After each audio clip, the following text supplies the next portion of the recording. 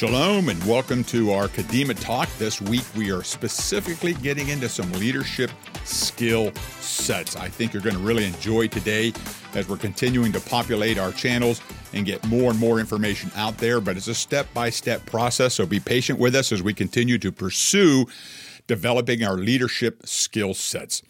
Anyone who's seeking a leadership position or is placed into one, it's an adjustment phase, a period of settling into the routines and getting used to this increased responsibility and the need to provide leadership skill to those under you.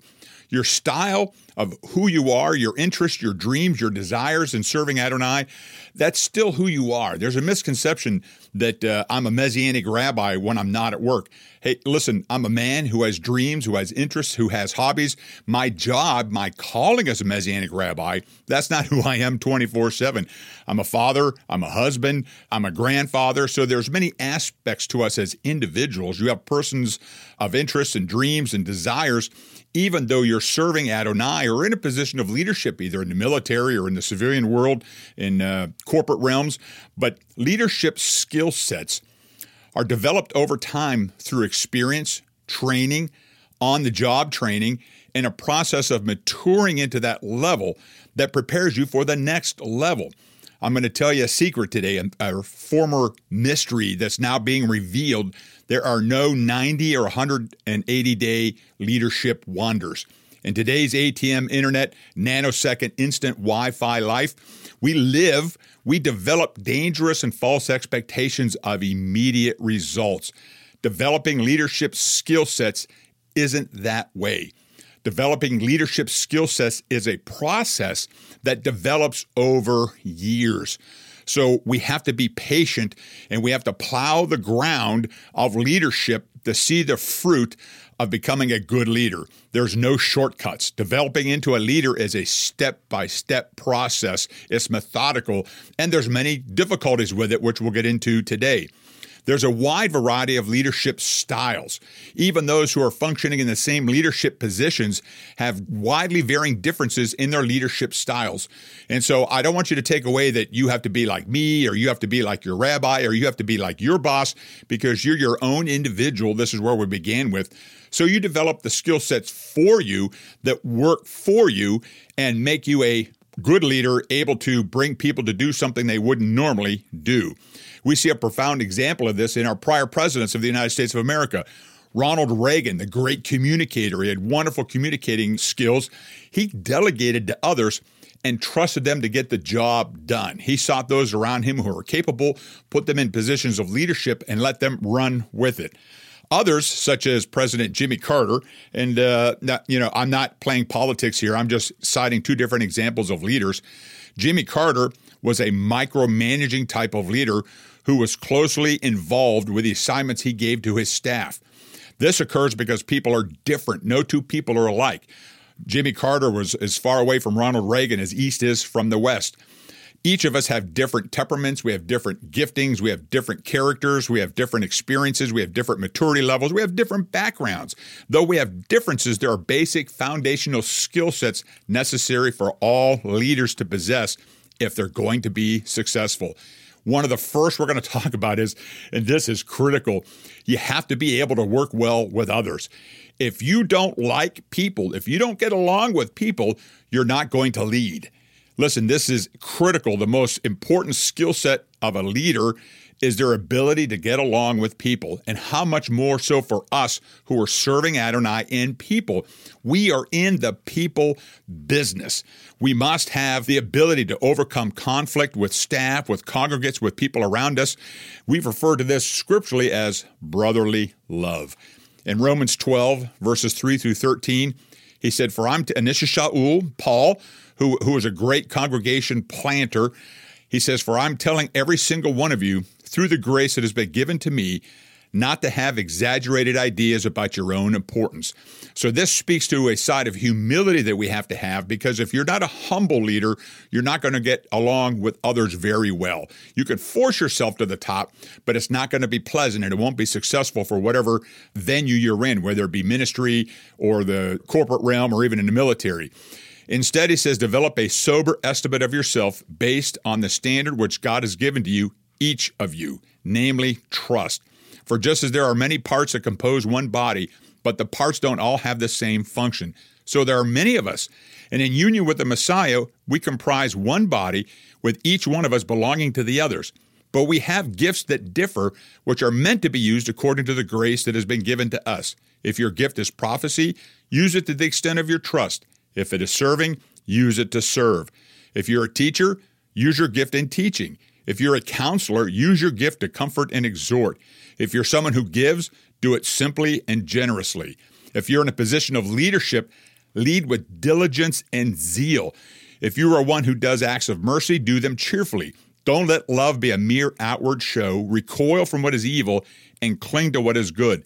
Love each other devotedly and with brotherly love, and set examples for each other in showing respect. Don't be lazy when hard work is needed, but serve the Lord with spiritual fervor.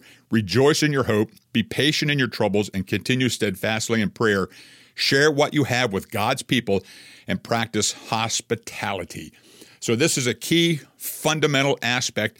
You've got to be able to work well with others, to exhibit and show brotherly love, and to work through trials and tribulations together corporately, whether it's in the corporate realm, whether it's in the congregation setting, whether it's even in your family, among wife and children. This is a gift that we all have to work through and do to the amount of trust that we are given by Adonai. We have to be able to display maturity, emotional and spiritual maturity. 1 Timothy 3, verses 2 through 7 says a congregation leader. Now, this is biblical, of course. This is the aspect we're coming at this from. But you could say a leader, but a congregation leader must be above reproach. He must be faithful to his wife, temperate, self-controlled, orderly, hospitable, and able to teach. He must not drink excessively or get into fights. Rather, he must be kind and gentle. He must not be a lover of money. He must manage his own household well, having children who obey him with all proper respect. For if a man can't manage his own household, how will he be able to care for God's Messianic community? And I want to pause here for a second. These are one of the venues that I look at when we're looking to bring someone into leadership within the congregation. The first thing I look at is their loyalty and trust to God. Are they using their time, their talents, their tithes? Are they committed and loyal to the congregation? Are they tithing?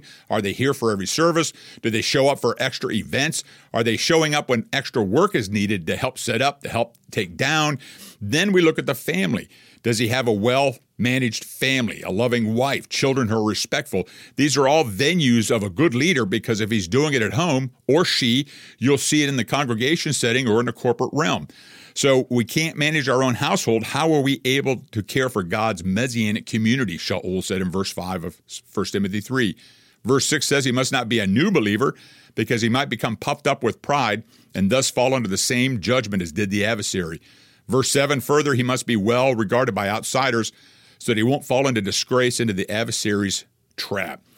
So Scripture itself restricts new believers from positions of spiritual authority, oversight, or leadership, because they are not at a place of emotional and spiritual maturity. They haven't learned the discipline of self-control, of being in the Word every day and a daily prayer life.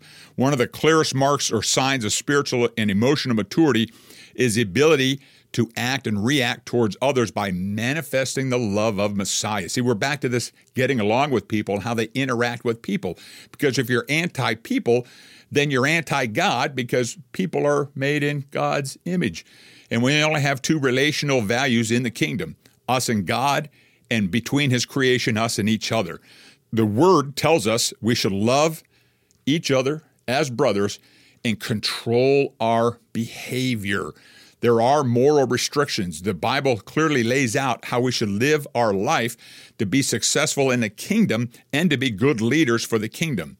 1 Corinthians 13, starting at verse 4, says, love is patient and kind, not jealous, not boastful, not proud, rude, or selfish, not easily angered, and it keeps no records of wrongs.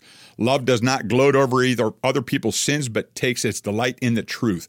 Love always bears up, always trusts, always hopes, and always endures. Now, this is one of those, I shared this earlier, this is commonly referred to in weddings and marriages all the time. But when Paul wrote this, he wasn't writing it for a marriage or wedding ceremony. He was writing it to the congregation in Corinth. And so this is how we're sort of react with each other, interact with each other. That, if you will, this is a code of conduct for kingdom work in relating to others. We have to be especially concentrating on not being easily offended or provoked. It's one of the hardest things in the body of Messiah as a leader. It's unbelievable. If I wrote a book about what people have said to me and the comments they've made in the last 20 years, most people wouldn't believe it. So you've got to have a little Teflon. You got to be like a water off a duck's back. You got to have to let comments slip, because sometimes people don't actually know or understand what they're saying. And if you're easily offended or provoked, you're not being a self-controlled, disciplined leader in the kingdom. There are many, listen to me, there are many situations that arise that will irritate you, that go against the core principles of who you are. But we must always be aware of how intimidating it can be to others to relate to spiritual leaders. So if every little issue irritates us and we go on a tantrum, we become angry and vocalize, people will be shocked and wonder if you're even serving God. I've literally had people come into my own office shaking. They were so nervous, barely able to talk, because they were talking to the rabbi in his office. We must always walk in a courteous, humble manner that makes us approachable, that people can relate with and talk to and share their feelings, their troubles, their zurus, their difficulties with us, that we can grow and expand the kingdom of God. 2 Timothy 2 verse 24 said, a slave of the Lord shouldn't fight. On the contrary, he should be kind to everyone, a good teacher, and not resentful when mistreated. We have to give up our right in being wronged. A leader is a selfless sacrificer in the kingdom. You're consistently doing things for other people. So we have to learn to get along in brotherly love. Next, our leadership styles must be in alignment with God's desire to build up the body of Messiah. Now, this is some drastic departure from typical congregational thinking. If your focus is on building a congregation, I'll share with you that your focus is wrong. Our goal and focus is to build the kingdom of Messiah, and by building the kingdom, your congregation will grow with it. 2 Corinthians 12 verse 19 says, perhaps you think that all this time we've been defending ourselves before you. He said, no, we've been speaking in the sight of God as those united with the Messiah should. And my dear friends, it's all for your upbuilding. Paul, Shaul summed up the reason for his leadership behavior: upbuilding, edifying, building the body of Messiah. The most effective leaders are positive, they're optimistic, they're goal and task oriented. Attitudes reproduce. If you're positive, if you're upbeat, if you're joyous, then people around you will be upbeat. They'll be joyous. John Maxwell calls that the law of attraction. So if you're a downer and you're negative all the time, you attract downer and negative people. But if you're optimistic, positive, you're upbeat, you're a joy to be around, you will attract people who are upbeat, joyful, and fun to be around. Leaders who consistently sow optimism, trust, and vision, they will read the same response from fellow laborers in the kingdom. You can't allow your own personal trials and problems to dominate you and undermine the spirit of victory Adonai wants for the Messianic community. Never, listen, here's a critical aspect. Never preach to a problem you're having from that bima or pulpit. That's a grave mistake. A leader must be self-controlled, self-disciplined, and take charge of their own spirit, their own countenance. A leader must be able to edify, to uplift, and display trust and confidence, even hope to others, even though you're in the midst of your own personal battle. Leaders must be honest and transparent about those battles and personal struggles, even difficulties, but as done with accountability partners. This is why you have associates who are other pastors, other leaders. This is why we have boards. This is why you have oversight. You take your problems up, but don't display them or bemoan them from the bima, because you'll lose people and you'll start sowing discord into the congregation. Effective leaders are task and goal-oriented people. People. We must work with both in mind. Listen, in the military, and if you're just joining in for the first time, I retired from the Navy, the submarine service, after 22 years of service. I served on 3 fast attack submarines. In the military, in the Navy, we were task-oriented. We have a mission, we have a goal. Everything strives to getting that goal completed successfully. If the sailor didn't get their job done, hey, we got rid of them. It's just business. We would get someone who could get the job done. It didn't matter if we liked them or not, if we got along with them. The ship had to do its mission, and we ensured that that mission got done. We have to be goal and task oriented, but we've got to accomplish it through people. And this is the drastic difference. This is one of the largest aspects I had to overcome of going from active duty military into volunteer service and serving the kingdom of God. Because though we are goal and task oriented in the kingdom, we're accomplishing this through people who are volunteers. In the military, I had many tools I could use to motivate that sailor to work, such as liberty, such as money, such as bunking, such as, there's many skill sets we employed. They weren't necessarily the greatest, but it got the job done. But people who are volunteers, they've got to want to be here. So you have to provide that atmosphere that they want to be part of the team, that they want to be here, that there's clear vision, that they see you're going somewhere, that you're relevant and topical, and they want to come alongside you and work with you. This gives them purpose. It gives them buy-in to the congregation's vision and a sense of community through participation in congregational programs and outreaches and functions. We can't ignore the needs of those that are co-laboring with us to fulfill our task. It's not about grinding down the people. It's about bringing the people together, edifying, loving them, and even in our shortcomings and character flaws, coming together for the common purpose and goal of the greater body of Messiah. In Titus 3, verse 14, it says, "And have our people learn to apply themselves to doing good deeds that meet genuine needs so that they will not be unproductive." There's an aspect to here. Oftentimes people suffer depression. The greatest tool in overcoming depression is doing something for somebody else. Faith without action is dead. And so by being an active congregation, by providing that edifying, uplifting trust and hope, you bring people alongside you that are like that. And with a common purpose and goal, you reach out to what God has called us to do, which is restore the body of Messiah in preparation for Yeshua's return. This is supernatural, but it's got to be done through good leaders who understand who they are, that have self-control and discipline, and know who they are in Yeshua. As a leader, you must be able to both encourage and edify and also confront and rebuke co-laborers in the kingdom. Again, as I said, most of the kingdom laborers are volunteers. Their reward isn't money. It isn't a title or position or the next rank. Their reward, what they're striving for, is the fulfillment, the spiritual fulfillment in the kingdom of God. They're building crowns in heaven that's received by investing their talents in God's kingdom here on this earth. However, volunteers are human. They have character flaws and weaknesses just like we do. So it's identifying what those are and using those people to their max giftings to help them be successful, that they have self-worth in the kingdom, and that they then are prospering other people to do the same. Every person, regardless of who you are, needs an occasional compliment to lift the spirit. Shaul Paul, he knew how to encourage. He frequently began his letters, his epistles, with complimentary statements. Look at Philemon 1, verses 4 and 5. He says, "I thank my God every time I mention you in my prayers, Philemon, for I'm hearing about your love and commitment to the Lord Yeshua and to all God's people." To Thessalonia and 1 Thessalonians 1, verses 2 through 4, "We always thank God for all of you, regularly mentioning you in our prayers, calling to mind before God our Father what our Lord Yeshua the Messiah has brought about in you, how your trust produces action, and your love, hard work, and your hope, perseverance. We know, brothers, that God has loved and chosen you." What a phenomenal edification to the congregation in Thessalonica. Compliments don't always come naturally to us, but it does need to be incorporated into sound kingdom leadership.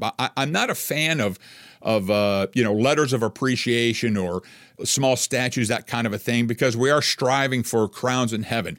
But to tell a person, hey, they're doing a good job, we appreciate what they're doing, they're in the right direction, they don't always have to be direct, yet praising a person in front of others is also an effective morale booster, not only to that person, but to the entire congregation. They see the action and the commitment and the loyalty, and that God's kingdom is expanding.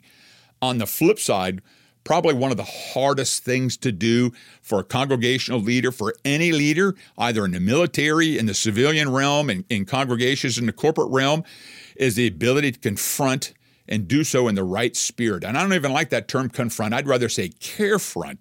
Most people are timid. They're even afraid of confrontation. Some leaders will go out of their way, and I understand this. As leaders, we walk in brotherly love, so there's a tendency to want everybody to like you. But I've got to tell you another hidden secret in the kingdom of God. Not everyone's going to like you. Not everyone's going to have your vision. Not everyone's going to understand where you're coming from or where you're going, and that's okay. But if you have an issue in the congregation, those issues, those zeruses, those confrontations can become a cancer that cause congregational splits. It causes corporate divisions. It causes boards to revolt against their CEOs unless it's dealt with quickly and efficiently. Sometimes confrontation can be too harsh and it's offensive. If we learn how to carefront in the right way, our chances of being received will be greatly multiplied, and there's a high probability you're going to keep that congregant in the congregation if you identify what the issue is and speak to that person in love. Now, does that mean they're going to roll over every time and receive correction and rebuke? No, unfortunately, no. But if we follow a couple of scriptures that give us several characteristics of a right spirit, we will be more successful. 1 Timothy 2, verses 25 through 26. Also, he should be gentle as he corrects his opponents, for God may perhaps grant them the opportunity to turn from their sins and acquire full knowledge of the truth. See, the scripture doesn't say don't confront. We can't pretend issues will go away. They won't. They only multiply and grow, which is why we have to deal with them quickly and effectively. But we should be gentle in our correction, for perhaps it will grant them the opportunity to turn from their sin and acquire the full knowledge of the truth.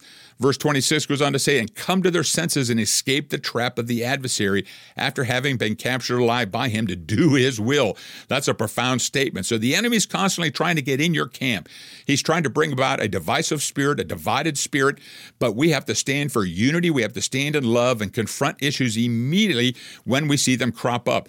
This can be difficult, as often our emotions are involved in confronting many times it's personal, but we have to be able to set aside our personal thoughts and ideas and deal directly from the eyes of God when we're dealing with correction. We have to be able to control our emotions and anger and do correction, carefronting in love. Galatians 6, verses 1 through 2 said, brothers, suppose someone is caught doing something wrong. You who have the Spirit should set him right, but in a spirit of humility, keeping an eye on yourselves so that you won't be tempted to. Bear one another's burdens. In this way, you'll be fulfilling the Torah's true meaning, which the Messiah upholds.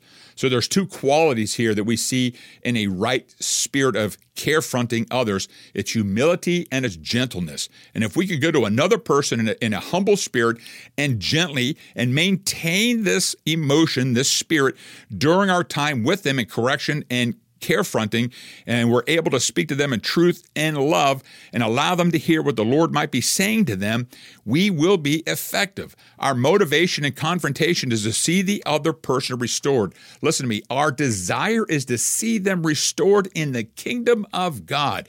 We have asked over the last 20 years, I think maybe 5 people not to return to this congregation who were clearly obstinate, stubborn, and refused to acquiesce in submission to the congregation, to leadership, and that's okay.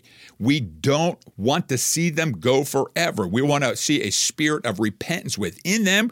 We want to see them restored back as our brothers and sisters and in the greater body of Messiah.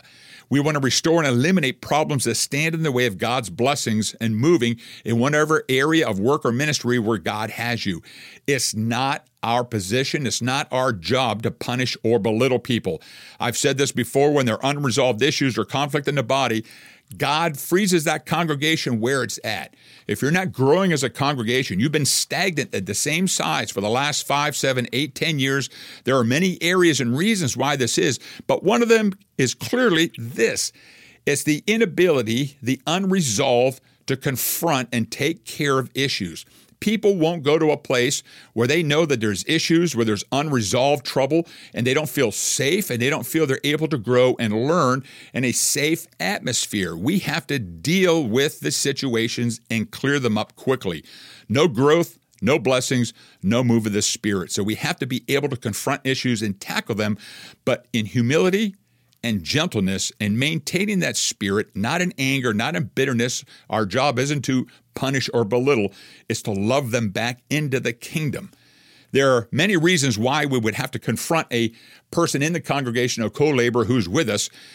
they're entertaining sin in their life. That's a no-no. They can't be engaged in sin. Listen, we've had many couples come into this congregation over the years that were living together and not married. 2 of those left, 3 of those immediately repented and got married. I married them. That's just an example. But if there's sin in their life, and you know there's sin in their life, you have to confront them about that sin. Ezekiel says specifically that if you see a person sinning, if you don't confront that person, you will be held accountable for that sin. We have to deal with it. It's not easy, but we have to be effective leaders and deal with the issues. If there's someone manifesting a poor attitude or that are negatively affecting others, listen, we call them downers, life suckers in the Navy. I've come across many of those people in my life. Everything's horrible. Their life is horrible. Everything around them is horrible. Listen, the joy of the Lord in Nehemiah, the joy of the Lord is our strength. And so if there's a consistent spirit of negativity, if there's consistently a poor attitude, that person needs to be confronted because something is critically wrong in their life and that needs to be resolved, because a person with no joy is not serving the God of Israel. If a person is not fulfilling their responsibilities, if there's set tasks and that person needs to follow those tasks, if they're not goal-oriented, if they're not fulfilling their tasks, you've got to confront them. Why isn't the job getting done? Either a volunteer or a paid staff member, they've got to complete what they've been given. And, now, we have to be cautious not to overwhelm them and give them what's beyond their ability or capability to perform. But if it's within their realm and they have the gifting to do it and to complete it, and they're not being done, they're not fulfilling their responsibilities, then we've got to carefront that person, but with a humble and gentle spirit. Or if a person is spreading disunity and being divisive. This is a critical, listen, the enemy is habitually seeking to divide. The kingdom is not one of divisiveness or division, but one of unity and harmony. Oh, how good and pleasant it is when brothers dwell together in unity. Yeshua died that Jew and Gentile would be one in Messiah. The Gentiles are joint heirs, joint partakers, joint heirs of the kingdom of God with us, the Jewish people. Anytime you've got a spirit of discord, a spirit of divisiveness, a spirit of disunity, it must be dealt with immediately. You've got to confront these people, or you will, I promise, you will have a congregation divide because they will take others with them. It's like a cancer.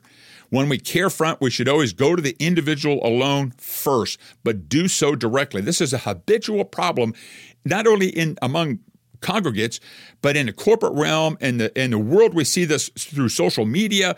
Rather than talk to the person who they've got a beef with, they immediately take it to the very top, where they blast that out over Facebook or Instagram.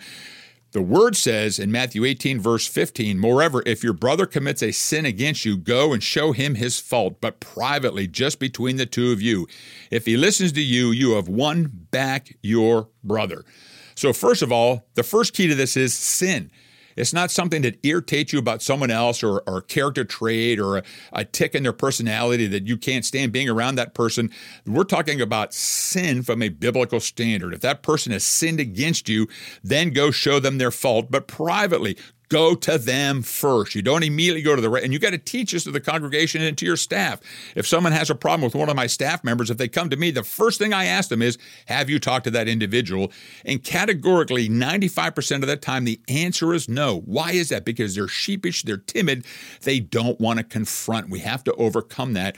The word says you go to that person first, but you go with a motive to restore, not to punish, not to belittle, not to get this person out of the congregation, but to restore that person back into the greater body and into the greater body of Messiah. We must do so with a spirit of humility and gentleness, and you can't walk and dance around that mountain. You got to be very specific. You can't infer. You can't be non-direct. You've got to go directly to the person, sit them down and say, here's the issue.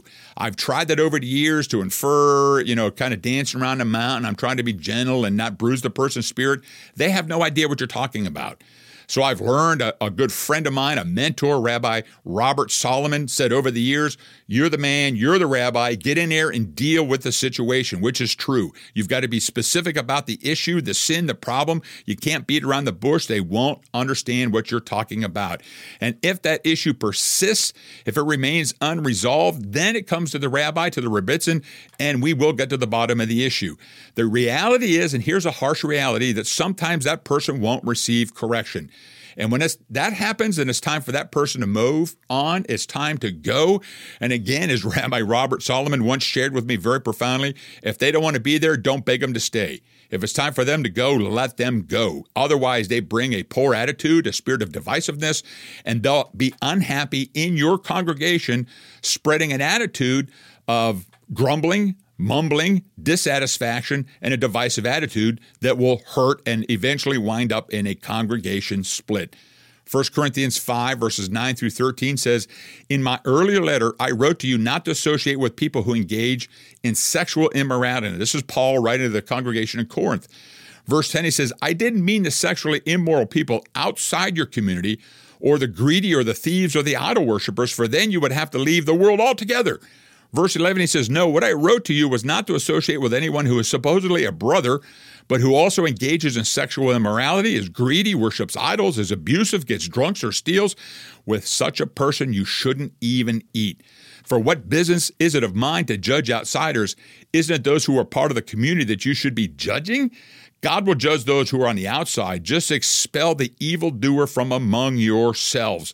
He also said in 1 Corinthians 15, verse 33, "Don't be fooled. Bad company ruins good character."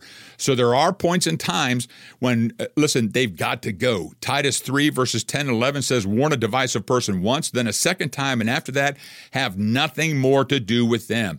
You may be sure that such a person has been perverted and is sinning. He stands self-condemned." You know, it's hard to comprehend, but I had one of these people a number of years ago.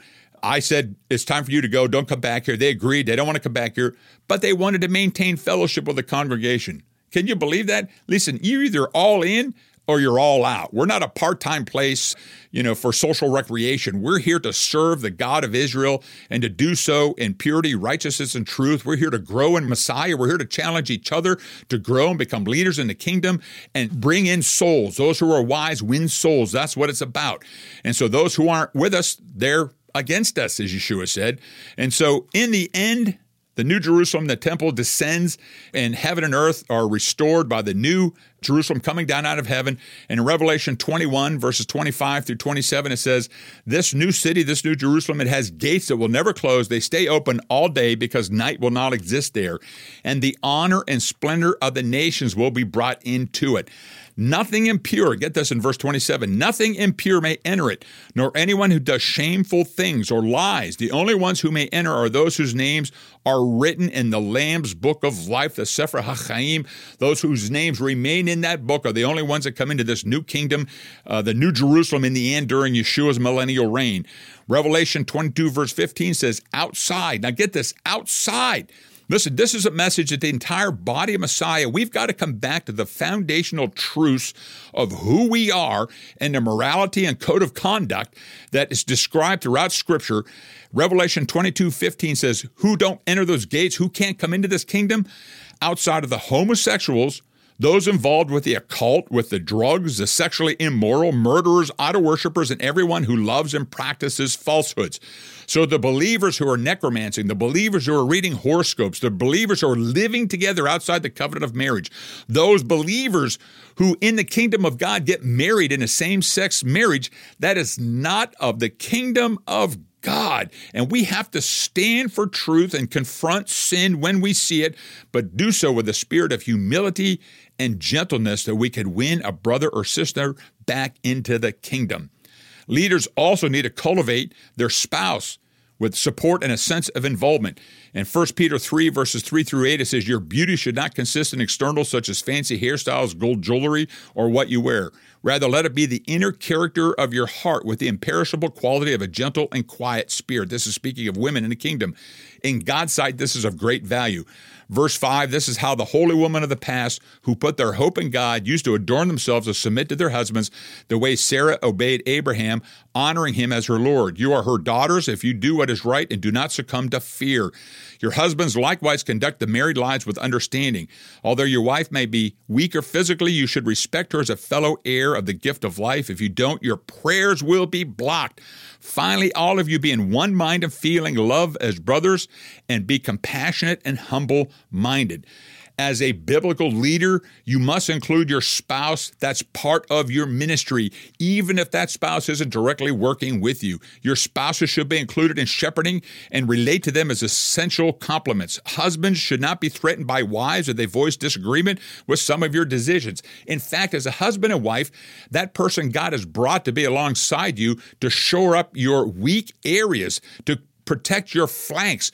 Women have such spiritual discernment that as men, we must listen to that discernment. We must be in unity as husband and wife before we move forward in the congregation, because if we are not of one mind and one accord, we will sow a divisive spirit within the congregation.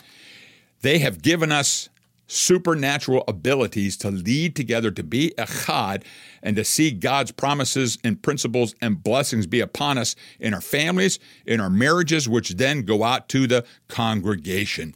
Mishpacha, this is just some of the leadership skills we're going to be continuing on in our Kedema Talks. I hope this has encouraged you today to stand strong, to be a voice of truth in spirit and in truth in our world today. And may your congregations, may your businesses continue to grow as you employ biblical principles and leadership skill sets in all that you do, that God will supernaturally bless you and we shall see his kingdom come in all its glory. May the Lord bless you and keep you. Shalom.